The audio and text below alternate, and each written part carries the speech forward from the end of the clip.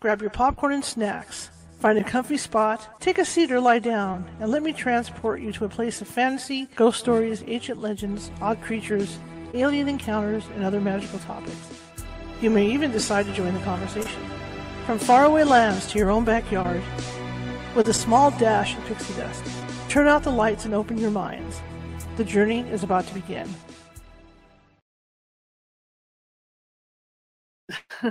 Sorry. Okay. Good evening, everyone. My name is Charlotte. I'm going to be your host for the next hour. It's already starting out so well. I'm also the owner of the California Haunts Paranormal Investigation Team, based out of Sacramento, California. We are 45 strong up and down the state, and that means if you have a paranormal need or you think you have a paranormal need, we can get to you. It might take us a while. Just moving some sound around here. It might take us a while, but we will get to you. And if we can't get to you right away, we do have mediums on staff that can phone you and talk to you about what's going on. Okay? All right. Now we're getting the show on the road. Unfortunately, William Ramsey couldn't make it tonight. So, family issue. So what we do on nights when the guests can't make it is we play with my glasses. No, is we read. Because we do a read every Sunday in a paranormal themed book. So today, because due to the Mr. Ramsey rescheduling for next Thursday, let me get this adjusted. Due to Mr. Ramsey rescheduling for next Thursday, I'm going to be reading out of the book for an hour. On Sunday, we got through 7 chapters. The book's written by Anna Maria Manalo, and it's called Unholy Structure. And I got through 7 chapters on Sunday, and it's very interesting, very spooky book. Very spooky. It's based on a true story of haunting in a mansion. And, it's all come from a paranormal investigation team. So I'm going to be continuing with that tonight. That being said, you don't have to watch me. You can just kind of kick back, eat your dinner, and go in the other room and just put me on like the radio and just listen. Or lay on your couch, lay in bed, turn the lights down low, and listen to a spooky story, right? Okay. And if you happen to be by your computer or your cell phone, and you like what you hear tonight, you're watching from Facebook, please be sure. I keep looking down, and I'm sorry. I'm just trying to watch stuff with my glasses, bifocals. Please be sure to hit that like button and the heart button and the thumbs up button and all that stuff, because when you do that, it puts us higher in the algorithm of Facebook and YouTube with these shows. Again, if you're watching from Facebook and you haven't done so already, hit that follow button too if you like what you hear tonight. Hit that follow button if you like this stuff. And if you like spooky stuff anyway, because we cover UFOs and everything else, you name it, we cover it. Again, and same thing for the people over at YouTube. There's a little ghost, I believe, in your bottom right-hand corner. And if you click on that, that will subscribe you to our video or our shows. And we have around 550 shows now over on YouTube, and you can go through and check out the shows. And I'm sure there's something there for everybody, because like I keep saying, is I don't like to stick with just a paranormal topic. I like to vary the shows, so you'll find something different. Okay, like tonight was supposed to be the photography ad scandal, right, with William Ramsey. So yeah, I like to do a little bit of everything. All right, that being said, I'm reading off my cell phone because my tablet isn't working, and unfortunately with my glasses, until I get my contacts Friday, unfortunately with my glasses, I can't see books very well. I do have a hard copy of the thing, of the book, but my tablet is so full of stuff, I can't get anything on it. So that ends that. So I'm having to rekindle off my cell phone. So that would be interesting. That I did this Sunday as well. Okay, so without further ado, we are at chapter 7, and so far, to give everybody a quick update on the book itself, the investigator has gone out for the first time to go check out the place, and it turns out to be this mansion way out in the middle of nowhere, and the owners are trying to turn it into a B&B, but there's a lot of issues with it because they can't keep a construction crew working there. And it's been like, I don't know, 3-4 years they've been trying to remodel this place, and they can't get anything done because of what's going on inside. And the other thing is the construction crews won't stay past nightfall. They'll leave. They'll make it a point to leave. So there's creepy stuff going on, and this stuff allegedly happened. I'm a paranormal investigator, and you really can't say whether it's it's an exact profession, an exact field. So, you try to present the best evidence that you can with cases and gather the best evidence that you possibly can. And that's where these guys are going to be starting to do that with this case. So it's an interesting book. It's also a very spooky book. The first time I did a read through on it, I was sitting in here, and you know how plastic water bottles will will click and expand and stuff. And I had one expand while I was in here, and I jumped about a foot. So, yeah. And it takes a lot. Excuse me a second. It takes a lot for me to jump like that, to make me jump. Excuse me while I drink real quick. So if you're ready, like I said, put your feet up. Sit on the couch in the dark by the fire. I don't know wherever you're at. It might be cold where you're at. It's cold here. So that, or have your dinner and just put me on your radio. As if I was a radio station, carry me around. I have people listen to me read that do laundry, so I end up in their basements. Just take me along. So here we go. We have one more sip of water, and we're gonna get into this. We are in chapter 7, so I will read for about an hour, and then we'll call it a day. All right. So I'm gonna put this up here. I usually don't drink on camera, but All right. So like I said, I don't have the best eyesight, but hopefully I can get through this. So here we go. Chapter 7, Friday. That's why I turned this up, so I can move around a little more. John? It was Jerry's voice. Yes. Did you go to the attic yesterday? Not yet. I was on the main floor talking to the older gentleman. Can't recall his name this sec. Ed. One of the carpenters. Dogman. We named him. Jerry chuckled.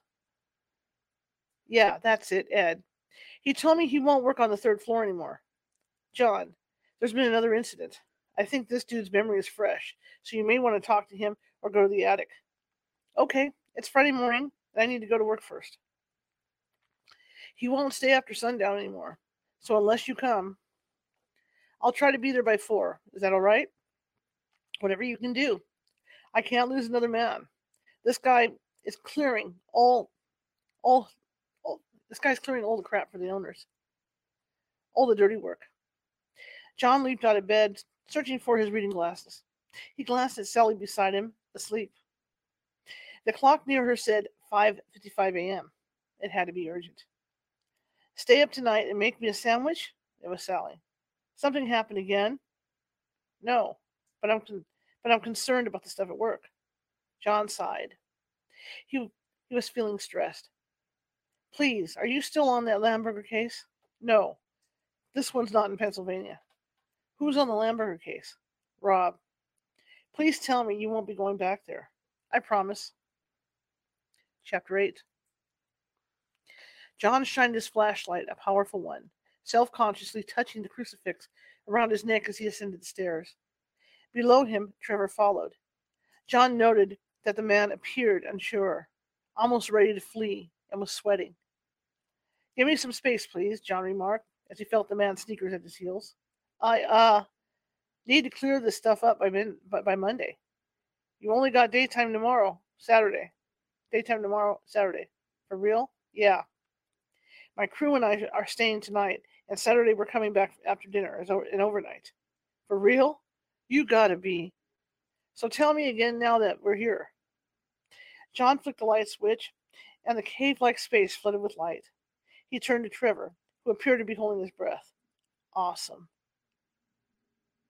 Is this part? Yes. Until the manager finds a new electrician for the other parts of the house. In this part, yes. Until the manager finds a new electrician for the other parts of the house. Well, I ain't going there. Show me the tub and the statue. Trevor stopped over a few boxes and led the way. John followed, turning on his flashlight as the light receded in the center of the darkness. Several items were strewn all over. The man had his work cut out for him. Trevor led the way to the claw-footed tub toward the center of the room and paused, pointing at the interior. I see. John turned his flashlight towards the tub, inspecting it. It was relatively white and clean, though a bit dusty from lack of use. What do you think it is? I'm more interested in what you thought you saw. Trevor walked over and peered in. He looked surprised. The darn thing had dried blood covering the bottom. I'm telling you. John leaned over and touched the edge where it did appear to be rusted. He sniffed his finger where he made contact. Mold. Too old to tell. I ain't lost my mind, man. I didn't say you did. We see things, and that's why we call it a haunted place. So I saw it last night. Sometimes things change in the daylight. The man let out a grunt. Trevor pointed to the reclined female statue, the nude. This here? This is where there was a female voice. She said fire. John looked at the alabaster statue, of the naked woman. Athena. Yeah, something like that. Like, watch where you're going. That's actually the first thing I heard. Then you heard the word fire. Yep, real clear, twice. John made a note in his notebook and pushed onto the rest of the attic. He smelled it before he saw it. Sulfur. Were you smoking up here? Hell no. You sure? John eyed the cigarette box tucked inside the man's shirt. I only chew gum in here. Can I go now? May I ask you what your job is for this crew? I'm hauling the furniture and the pricey stuff out. I was told to junk everything plastic or paper and then take the crap to the owner's consignment store. Why?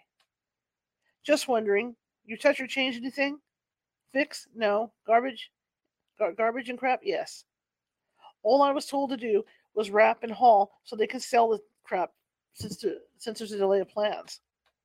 So you didn't fix or pull out? Nuh-uh. I swear. There's a truck container. There's a truck container you saw that I'm supposed to fill with this stuff. That's all. May I go now? I gotta.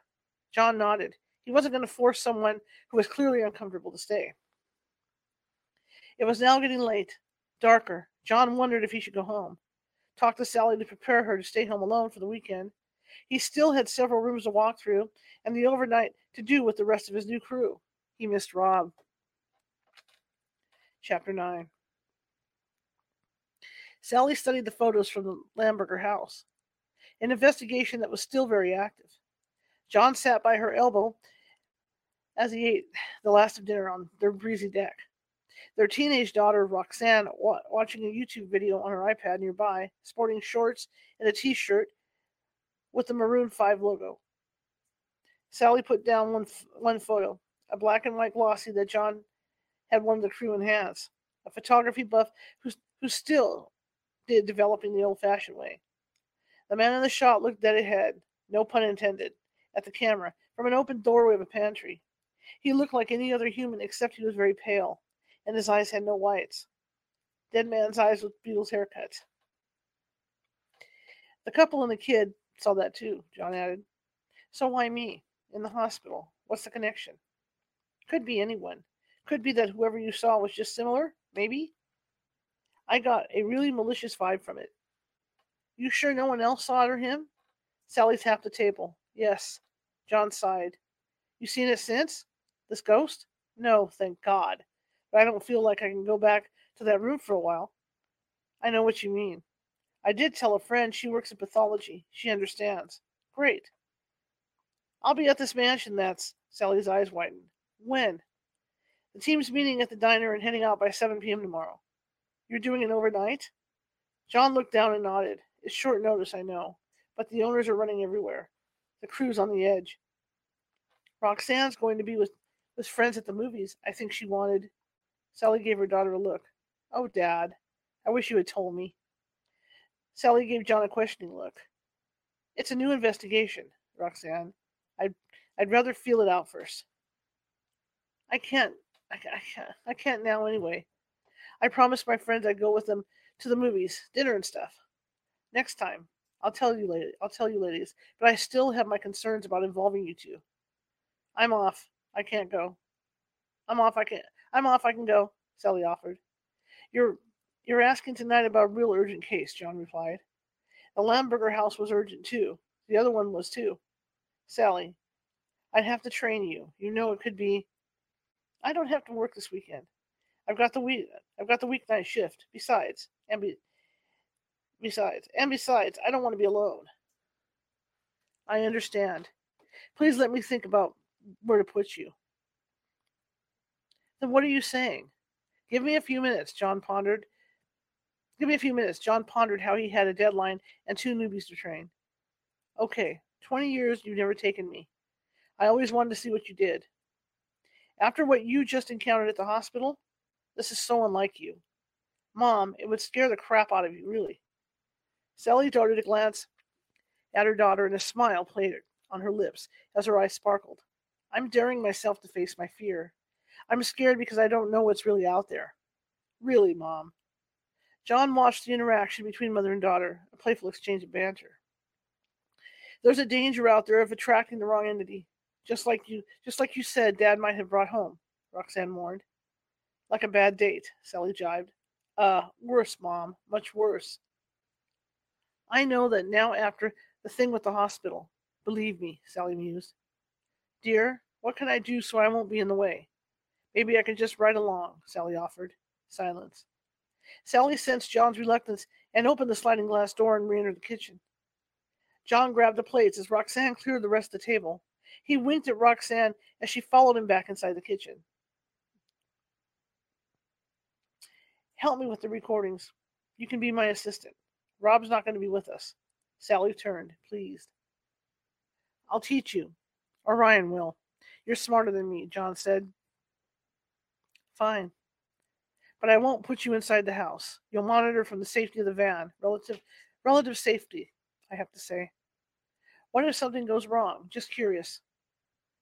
You'll have headphones and we'll have ours. You can talk to us from the van. Walkie-talkies like. Bring the Bible. It's already in the truck. I'll take my rosary. Chapter 10. Here we go. Brent Cooper took in the expansive view from the front porch, sipping a cold Pepsi from the creaking rocking chair. He stood up, almost reluctantly, and checked his watch. It was going to be another humid night, which he hated when he had to dig.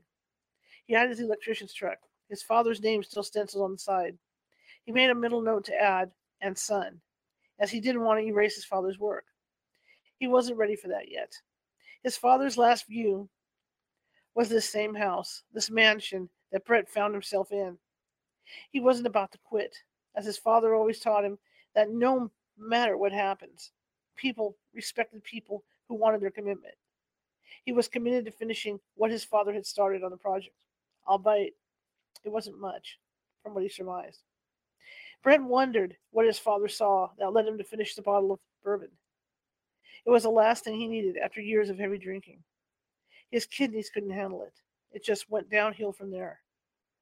Between shuttling back and forth to the dialysis center and training his wire-haired griffins, a sporting breed that he's come to love, his days and evenings were full.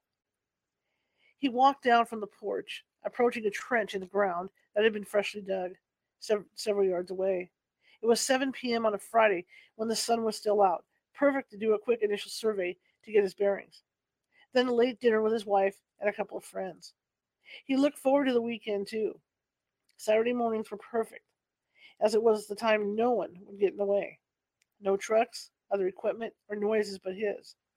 Like tonight. The owners had offered him a room, so he couldn't excuse me. The owners had offered him a sum he couldn't refuse for considering weekends instead. What a windfall. The wife didn't want to do anything on the weekends anyway, until the dogs were done training and given to their hunters' homes forever. There was only one remaining pup to train. Perfect. Vacation money.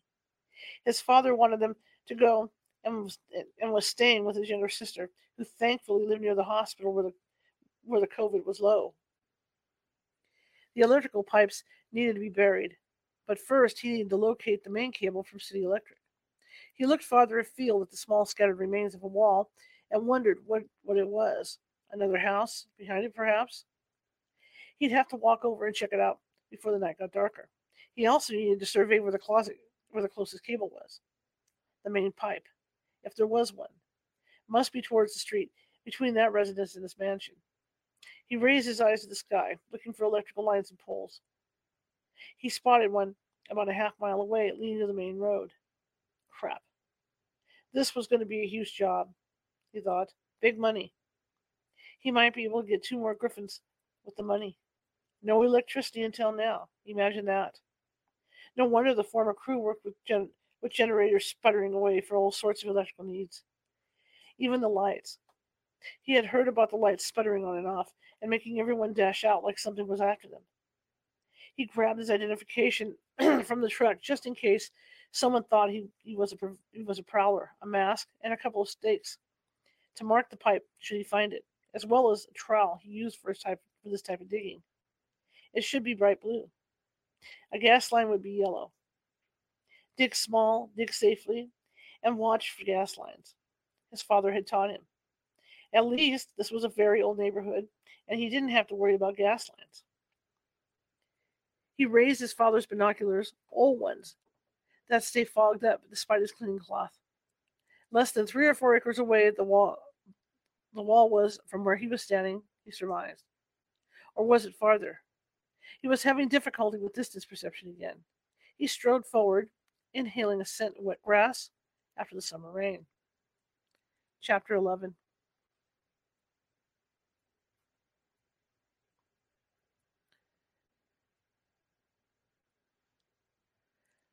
A long wooden counter was built along both sides of the paranormal van. 3 stools in the middle. Each counter was laden with electronic devices, monitors, and recording paraphernalia. Sitting on one of the stools, Ryan sported a thick tuft of hair, one side longer than the other, covering his right eye. He was built like a sports trainer and dressed like one since he was. The fitness studio gave him the ability to juggle his schedule as one of the first trainers in their new branch downtown. So he sat in the van, freshly showered and shaved, and ready to rock and roll. A weekend overnight was what made Ryan's heart tick. He loved the paranormal, particularly detecting ghosts of any type and any type of activity signaling the existence of life after death. As he sat perched on the camp stool, he watched Sally as she sat right next to him early Friday afternoon, parked right outside her home. He was wearing his new pair of hokas for the occasion. Now, considered a veteran on the team by John, he considered it a privilege to be training John's wife. Out of sheer habit, he pushed the hair aside and away from his eye as he peered at the monitors, adjusting dials as Sally watched. He sensed that Sally was apprehensive, but knew in time she would become confident. John hadn't shared with him Sally's experiences at her place of work at the hospital. John wanted Ryan's instincts to kick in if anything was attached to Sally, without biasing him with her recent encounter. As Sally watched Ryan play with the dials to adjust the meters and the camera's lighting, she looked at the spare cameras near them, which were going to be placed in strategic places inside the house. 3 EVP monitors sat on a shelf nearby, small, compact, and very near her. Okay, Sal, look at it now. Sally turned back to the monitor with the 4 split screens. Their living room, kitchen, spare bedroom, and dining room were all in view, including the sides of the house, plus the deck and pond. Wow, no shadows. Yep, that's your house. Bright.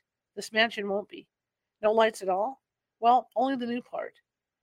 Then we'll put some in, and some of our own lanterns and flashlights, but the rest might be from the construction labs. How many cameras are we using? All 10, plus all our EVPs. So I'll be busy. Yes, but don't forget, one of the new guys will be by the front door if you need help. Which new guy? Just met him, Larry. Sally hit the record button as the 4 screens came into focus. Each screen was large enough to show 4 cameras at different angles, while another 2 screens were split to show the 9th and 10th camera. Sally chuckled and clicked her tongue. A lot to monitor on these monitors. She moved a dial, and the screen quality came into sharper focus. Good. You can call us on the walkie to adjust it for some reason. Okay, to adjust it. If for some reason we hit a camera by accident. See this? Ryan pointed to a button near, a microphone for Sally's benefit. Sally responded by putting on the headset like a headband around her blonde head. Ryan fiddled with the dial, and one screen seemed to get too bright. Okay, just curious. Why would it go dark? Sally asked. Ryan paused. He had seen that phenomenon many times right before an apparition, or when something in a room. He decided he would be up front with John's wife. Well, One of two reasons. Reason one, being an apparition is about to show up, or reason two, someone or something passed the camera. Sally's eyes registered awe. Ryan leaned to one side by a small table. In my own experience, the energy in the room when this happens gets thick, like heavy. And yes, you want me to adjust the lighting at that point? Ryan had to think. Any type of human interference sometimes made whatever was out there shy away or dissipate. Maybe not. Just keep recording until we signal you to stop or change something. Chapter 12. John grabbed his flashlights. John grabbed his flashlights propped on the sawhorse, shouldered his backpack, and walked away from the worksite. Behind him, men were busily erecting another scaffold as power saws and other equipment added to the bustle of a typical busy construction site. Quickly, he paused at the curb and then crossed the wide street, heavy with traffic. He glanced at his watch and noted it was exactly 5:55 p.m. There we go again, he thought, triple digits. He clambered into his truck, tossing his pack in the back, and carefully placed the flashlights on the passenger seat next to him. He pulled down the visor, and a gold crucifix fell on his lap. Quickly, he added the crucifix to the flashlights on the passenger seat. Next to it was a small Bible and a scapular, a necklace made with a cloth with a square felt at the end, which contained the relic of a saint. He hoped he didn't need any of them. John frowned in concentration as he speeded down and entered the highway. He watched the roadsides and rolled down the window for some fresh air as the truck hummed steadily, marking the miles behind him. He looked up at the rear view, and a thin young man driving another truck, a GMC, entered the highway, following him. The new recruit, Larry. In his early 20s, Larry was another man from his day job who did mill work and had enlisted on his team. He waved at the rearview mirror, and the young man with wavy blonde hair and a mustache way back. John turned to the right lane and entered another John turned to the right lane and entered another route, gunning the engine for the main road towards his town and past it to the outskirts. He turned on the radio, and the news came on, announcing a sunny afternoon. His thoughts wandered as he thought of the attic and the man Trevor, whom he felt had not told him everything. Then John glanced at the rearview mirror again to check to see if the new recruit was following. Instead, his breath caught in his throat. What appeared to be gray smoke was coming from the back seat. A distinct scent of sulfur permeated the air. John turned and glanced behind him at the seat, but the air was clear. He looked back at the rearview mirror and saw the smoke wafting towards him again. Again, he glanced back, but the air was clear. The smell of sulfur overpowered the air. In puzzlement, John wondered what was going on. He wouldn't mention it to Sally, as she had enough on her mind with her first night on the team ahead of her. He would wait to tell Rob when he caught up with him about the Lamberger house. John looked behind him once again as he continued to observe the smoke in the rearview mirror.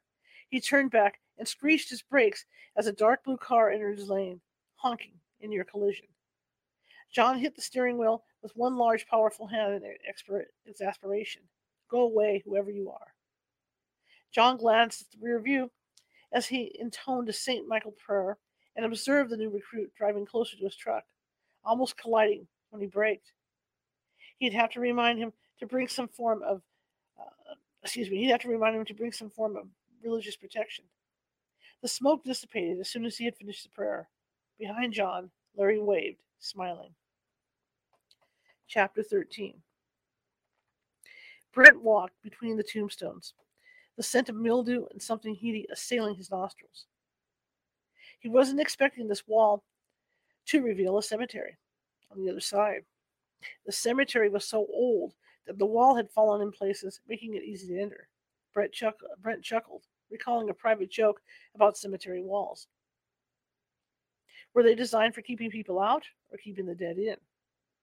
He glanced at his watch, an old-fashioned wind-up. The temperature had taken a turn now that it was closer to 8 p.m. He felt an intense desire to turn around and run, call it a day. He had tomorrow, but he was already here, so do something meaningful, he thought. He remembered filling out a timesheet in the truck with the Murray Properties letterhead. He overrode his gut instinct and sat on a large headstone instead. The tree above him moved to a gentle breeze, the leaves scintillating in the dim light. He dug in his pockets and decided to have a smoke before he got started. The lighter was there, but not his cigarettes. He turned towards the distance where his truck was parked, trying to decide whether to return to grab a cigarette. The presence of the cemetery didn't make his job locating the buried electrical wiring, if any easier. Sorry, I had to stop there. Let me read that again. The presence of the cemetery didn't make his job of locating the buried electrical wiring, if any easier. He surveyed the trees above the headstone, searching for an electrical pole or a set of street lamps to mark the way. There were none. At the periphery of his vision, Brent felt movement. Someone passed by the headstone nearby. Brent did the double take. He flicked on his lighter, amazed at himself for being so stupid to attempt to survey this late. He realized he was in a rush to get on with the project. He looked around, the flame from the lighter too small to give any detail to the scene before him. A twig broke behind him. He whirled, and the flame blew out. He clicked on the lighter, attempting to relight it. Then he felt it. Something told him he was not alone. Something made the hairs on the nape of his neck stand up. He kept flicking the lighter and finally flicked it back on. The flame blew out. Then he sensed something slithering in the understory of the hedge nearby. Darn. Brent's internal compass told him with every nerve to leave. He darted forward, almost tripping on a headstone flush on the ground. Walking briskly away from the cluster of headstones, he fought the desire to run. Another twig broke. This seemed closer. Brent flicked on his lighter and held it towards the corpse of trees to his right. He hadn't noticed it before, but some movement caught his attention. It was towards a hill. He strode forward, faster now, eyeing the trees as he went. A dim light came from within the leaves. Orbs, red orbs, they appeared. Almost bright, but an ethereal glow. What was that? The lights began to move in unison towards him, the size of dimes, then into quarters. How far were they? A pair of eyes. Red eyes?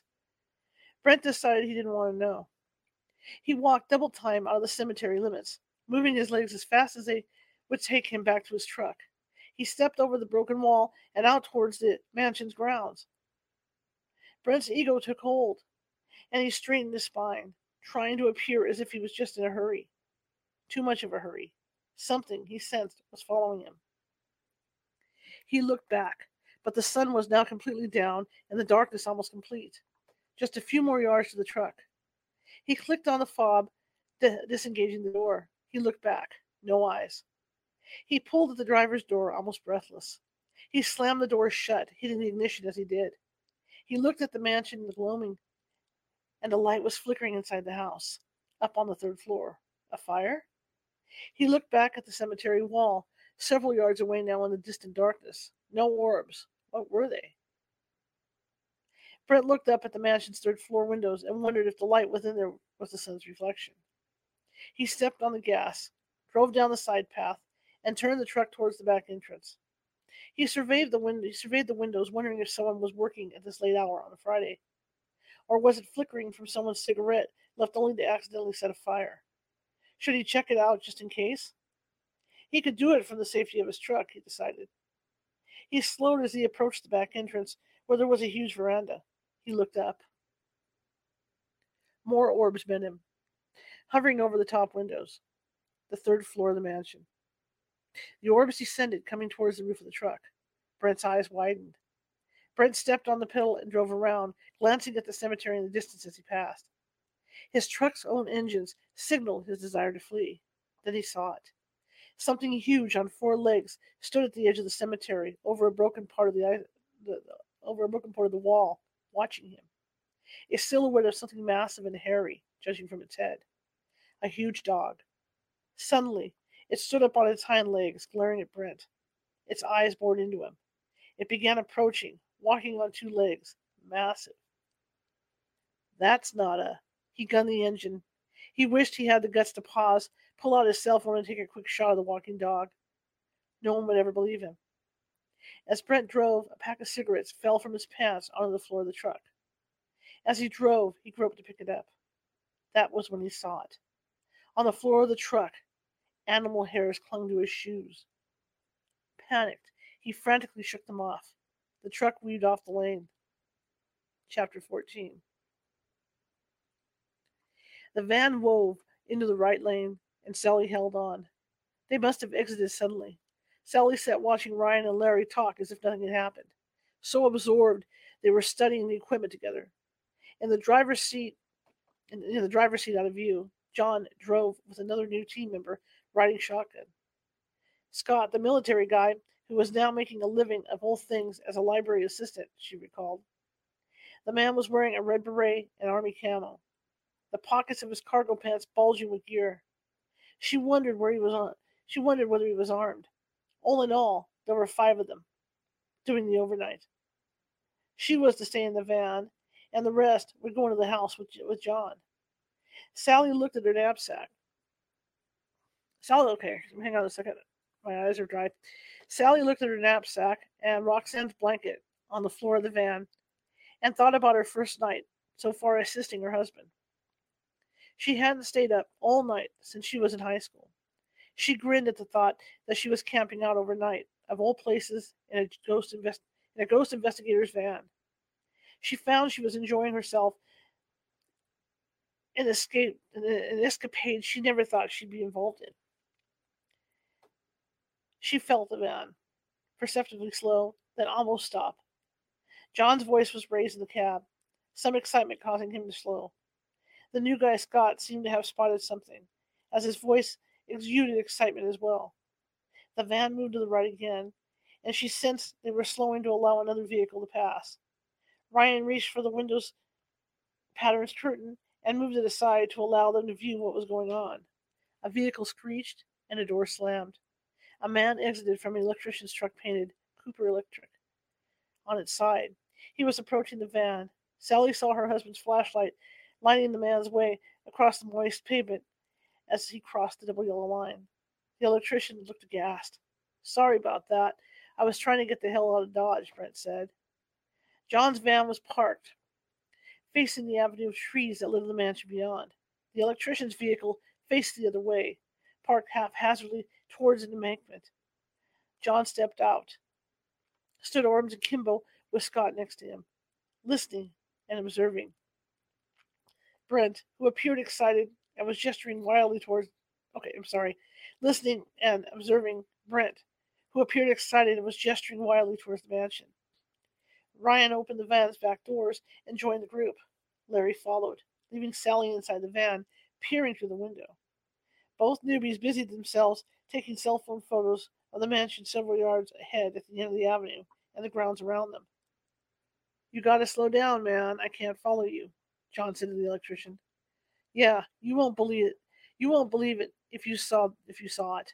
Brent was shakily trying to light a cigarette. He had extended his shoe for all to see. Larry approached, taking a cell photo.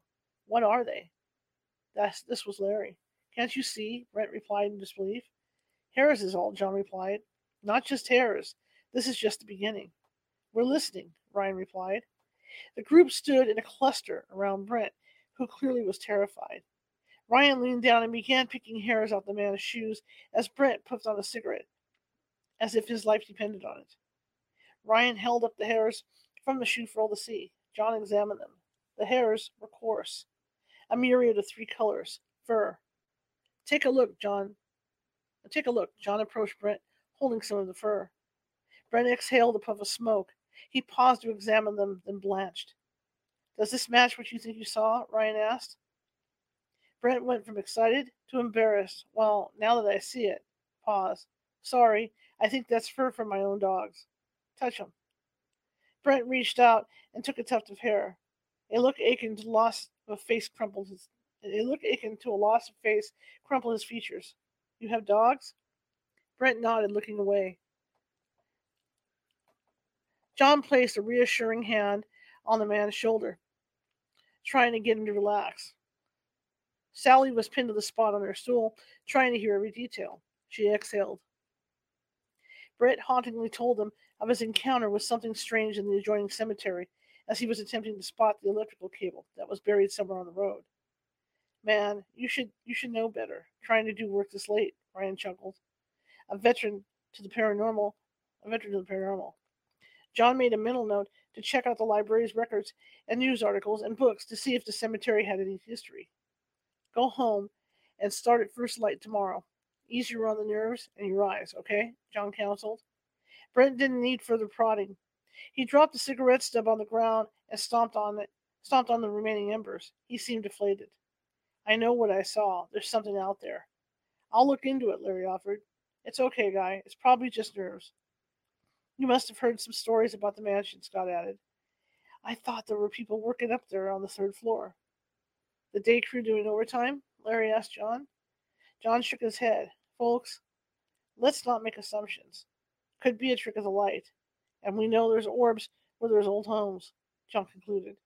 He turned to Brent. Get a good night's sleep. Yep, morning time's better. Much better. I'll need to check out the cemetery myself, John reassured him. Bring a gun. Brent shook his head, still shaken. He climbed into his truck, and everyone could use a lock and gauge. He rolled up his windows and waved as the motor came to life. Sally stepped out and joined the group. She turned to join John as she overheard him talk to Larry, who was carrying a wire-bound notebook. Write this down. Check records at Library of Wild Animal Sightings and History of Cemetery. Larry scribbled and looked up. What do you think of his story, boss? Not sure yet, but it may be just a story. His own dogs first scared him? That was the new guy, Scott. The man chuckled. This was the new guy, Scott. The man chuckled. Sally's eyes became luminous in the starlight as her husband replied, He probably saw something strange. He's genuinely scared. John was going to leave all options open for now. The case was new to him. Outside of the witness statements, he knew little about the cemetery, nor did he know much about Brent Cooper. Quickly, Sally turned back to the van and climbed in, spotting a blanket next to her. She grabbed it, unfolded it, and wrapped it around her as she suddenly became cold. She watched the men climb in and shut the door. Lock it, please, Sally said. It was close to 10 p.m. Chapter 15. Let me get this. My eyes get dry right away, man. That's why I don't like my glasses. Give me a minute. John sat by the large kitchen. Just give me a minute. Let it settle down here. John sat by the large kitchen, his hands folded together, his brows creased. He had been leaning back against the chair and looking at the pots and pans above him, hanging from the large racks above the massive wooden table. The copper pots and pans seemed to be a stark and incongruous contrast to his modern detection equipment, which blinked green and with 4 cameras strategically placed in the area of the mansion, feeding a live feed to Sally outside the van. The EVP equipment also winked to some hidden melody he still had yet to hear once they were done. Another table, a farm table, with thick legs made of some strong wood, stood adjacent and was similarly festooned with old types of equipment. With old types of kitchen crockery. Most, if not all, the pots and utensils were made of copper, their gleam muted by dust and time. It appeared that the kitchen stood waiting, the pots and pans still hanging at attention like the days they had been used for a feast. Ahead of John, just past the large table he sat on, was a stone fireplace still stacked with firewood. A large bellows and other accoutrements for building a fire stood by the massive stone mantel, waiting too, like obedient soldiers. The silence was deafening, except for the constant drip, drip of water from the faucets made of nickel and copper nearby, which were caught by huge sinks made of some soapstone material. He stared at his thermos, starkly plain and utilitarian amid the high-end kitchen utensils. The tea service, still sitting on one of the counters, appeared grand and opulent compared to his Disney mug purchased on their last trip to Orlando. John was tempted to examine the silver gilded service. John was tempted to examine the silver gilded service, which sat on a large pedestal table of inlaid wood. Something told him the silver tray of the service alone probably cost his month's salary. Dainty teacups sat stacked in hues of blues and gold. The gold still gleamed despite the cover of dust. John's investigative equipment was all working on batteries, the pack sitting on the floor next to him, the electrical cord snaking by the side of one foot towards the EVP machine and the camcorder equipment. An assembly of similar equipment with 3 cameras feeding into 2 monitors was duplicated strategically and manned by Scott in the dining room near the front foyer. One camera was aimed at one of the third floor bedrooms above, where Ed had seen and supposedly heard something. 2 cameras sat poised in the third floor hall, where Ryan sat nearby, and one in the attic, where Trevor had set his encounters, and the drawing room across from the kitchen. I'm sorry, where Trevor had his encounters in the drawing room across from the kitchen, where Jerry had heard a man talking in German, had the last camera. There were too many rooms, so he had to decide which of the witnesses had revealed the most activity. There were reports of a child talking somewhere in the deep recess of the building, which he also needed to record for due diligence. Earlier that night, when they'd entered as a team, they'd placed cameras in the 10 areas they considered hotspots. Small microphones sat in major areas where noises had been reported.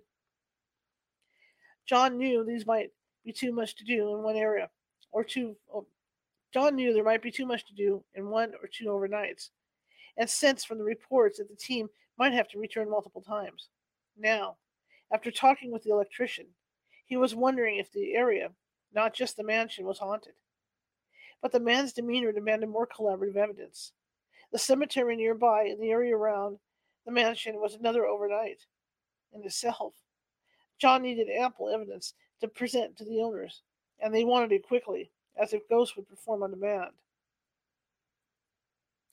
He surveyed the double door to his left, partially open for him to see beyond. That was another stairwell, which was simpler and more utilitarian.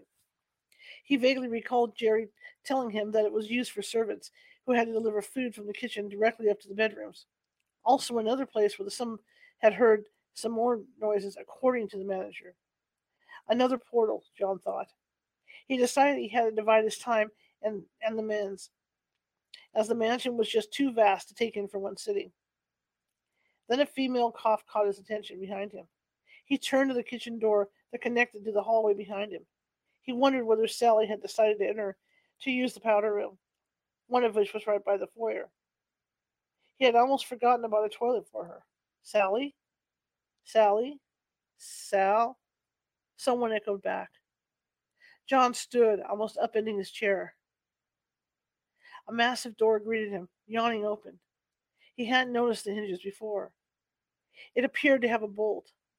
John walked to the door and into a hallway shrouded in semi-darkness, save for some of the lanterns that had been placed on the floor. One lantern illuminated the end of the hall, located to his right, which led to the library, and another stood halfway up, leading to the front stairs toward his left. He forgot to illuminate the front hall ahead and the double front door at the very end. It made for a very long, dark hallway. However, the light from 2 cameras on the floor signaled things on that end, too, would be recorded. Mentally, John pictured Scott in the dining room to his right of the front door on the first floor, the floor he was on. From where he was seated, Scott had a view of both the front foyer beyond and the living room entrance, but not the hall further back towards the second dining room and library. So there was a camera there. Scott had 3 camera monitors. John was the only one stationed in the kitchen with the 4 monitors, so he set one camera up there to make sure he didn't miss anything while he was viewing a portion of the house. Ryan was up on the second floor in the bedroom right below where Ed spotted the phantom dog head at the window. He was responsible for 2 monitors, as he was the contact for Sally, who might need help in the van. There was one camera there. That left Larry, his co-worker, in the attic, where Trevor had heard the woman's voice. The last camera and an EVP recorder were set down to capture whatever was was heard there. Larry was the newest member of the team, and so was given the lightest monitoring load.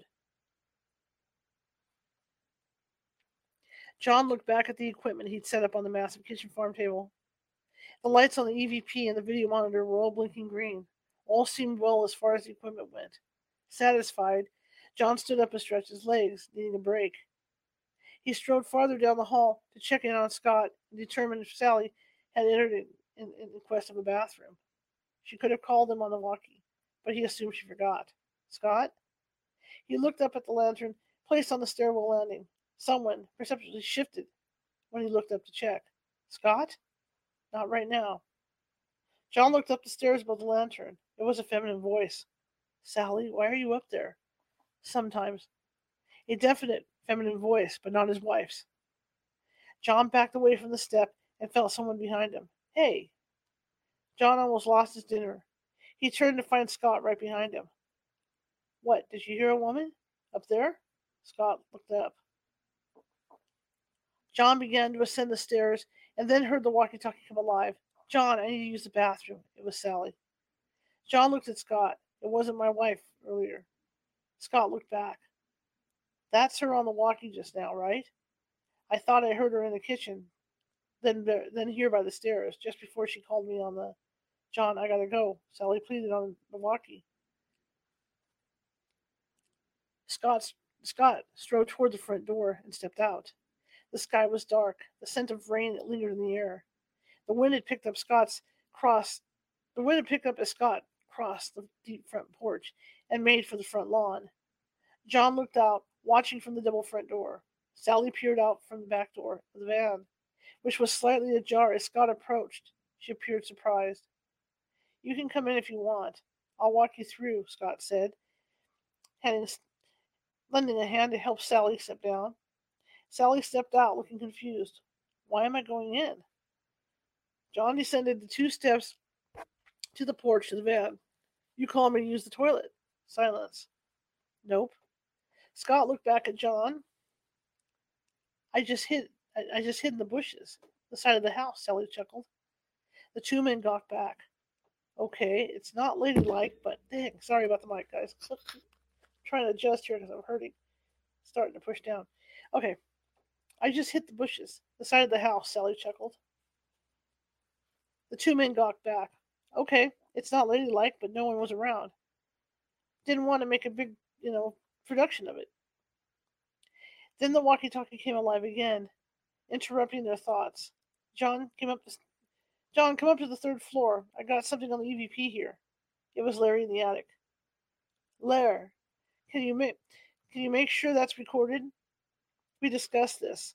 We'll look at all the stuff later, remember? I moved. I'm on the 3rd floor. I followed a shadow.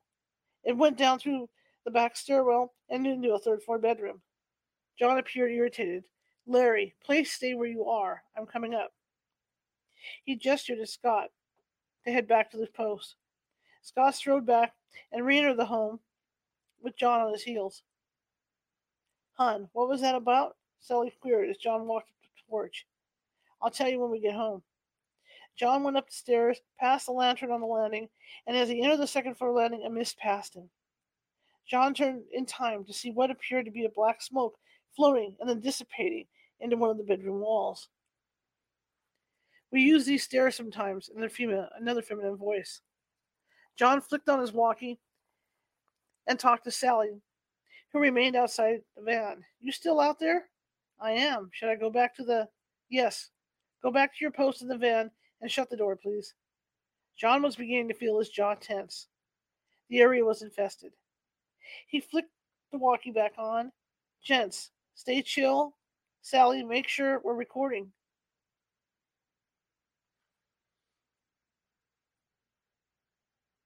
Chapter 16, Saturday, 4:30 a.m.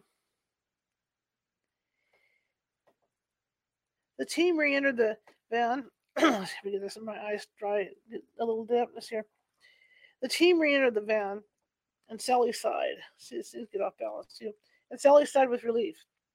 She had dozed off before the walkie-talkie came alive again to find it was already 4:30 in the morning. She straightened up, rolling the blanket that covered her legs as Larry and Ryan placed the equipment back inside the van.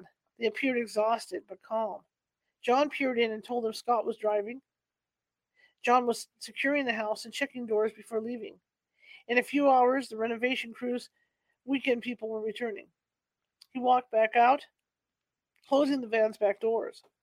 Sally peered out the van's one window, pushing the curtain back.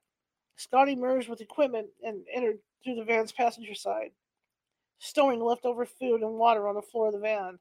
Same deal tonight, guys, Ryan said to the group as Scott entered and sat, closing the door. Happy Saturday, Larry chuckled. Ryan rechecked the equipment as he sat next to Sally on the stool and then looked at Sally's monitors over his shoulder. His eyes widened. Larry looked over Ryan's shoulders. One camera was still on. It showed John unplugging the equipment and securing it in the kitchen. The lantern had dimmed, but something was standing to the right of John near the fireplace, past the silver tea service. Whatever it was very formally dressed, like a butler. Its face was obscured by the hanging pots over the massive table. Ryan hit the microphone button to tell John, but the figure moved and appeared to float up and disappear towards the ceiling. Then the camera went dark as John disengaged the cord to secure it for the daytime. Did you see that? Larry asked in a whisper. Sally, who sat riveted to her seat and enwrapped, hit the microphone button, but the light had winked out, disconnected until the return later that night. Ryan darted a look at Sally. You saw that? Sally tapped yes. I guess we'll tell him when he gets here. I wonder if we caught that on camera. All right, guys. That's going to do it for today. We'll start chapter 17 on Sunday. And a great book. In fact, it makes me antsy to get back out and investigate, I'll tell you. I missed it. We haven't been out in a while. We've got 2 coming up in Auburn that we're going to be doing. So, yeah. Anyway, I hope you enjoyed tonight. Again, William Ramsey had some personal business he had to take care of tonight at the last minute. So he'll be with us a week from Thursday to do that show. And tomorrow, we have the author of this book, Anna Maria Manalo, here. She's been on a few times on the show, but she's going to be here to catch up, and we can talk about this book, and we can talk about another book that she has coming out in April. So she's been very busy, and she travels a lot too. So it's fun to talk about that stuff with her as well. But I want to thank you all for coming tonight. If you like the show, share it with 5 people. If you hated the show, share it with 5 of your enemies. We are equal opportunity here. We just want to get the word out about the show. That's what we're doing. It's just like if you are watching on Facebook and you like what you see, please be sure. Close my eyes and get some. Ooh, got dry. Please be sure to hit that like button. Show me some love, and because we want to keep the algorithm going. And if you haven't before, when you haven't really listened before, this is your first time, check out our videos. Go over to our YouTube site. It's youtube.com/California Haunts Radio. And check us out over there because we've got more than 541 videos sitting over there, and they're all different topics, not just reading, not just paranormal, but I mean, like the thing we were going to talk about tonight, we've been talking about murder cases, we talk about health food, and all kinds of stuff, healthy subjects. So come and check us out, and I think there might be something that you like. And if you do find something that you like and you want to listen some more to us, feel free to hit that little ghost with the magnifying glass the Sherlock Holmes hat on, and that'll subscribe you to our channel, which will give you access, to let you know when we're going to have a new show come up and all that good stuff. The other thing we got going is a Patreon. Our Patreon page is brand new, and I do a lot. I do this business because I'm interviewing people from all over the world. The people that are in Australia and places like England and places like that, they're like ahead of us in time, and so the only way to do those is to pre-record the interviews.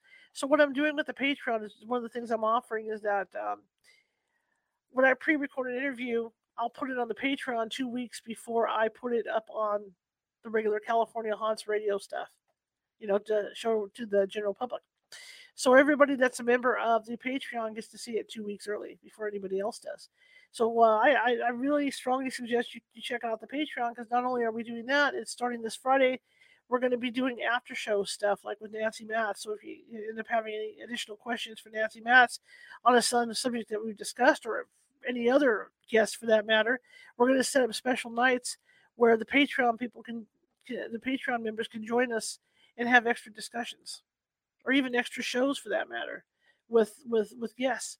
So I think it's a great thing, and I think you guys will like it. It's $5.50 a month, and it helps us out too because we act as a nonprofit. Everything goes out of my pocket when I'm doing the show. So I mean, like I said, I pay for gas, I pay for everything for this team, and if something breaks, et cetera, et cetera.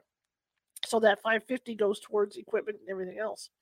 So anyway, I want to thank you guys, and again, we'll be back tomorrow, and that's going to be a 5 p.m. Pacific show with Anna Maria Manalo. And I hope you enjoyed this book. It is a spooky book. It is based on a true. Let me get over here.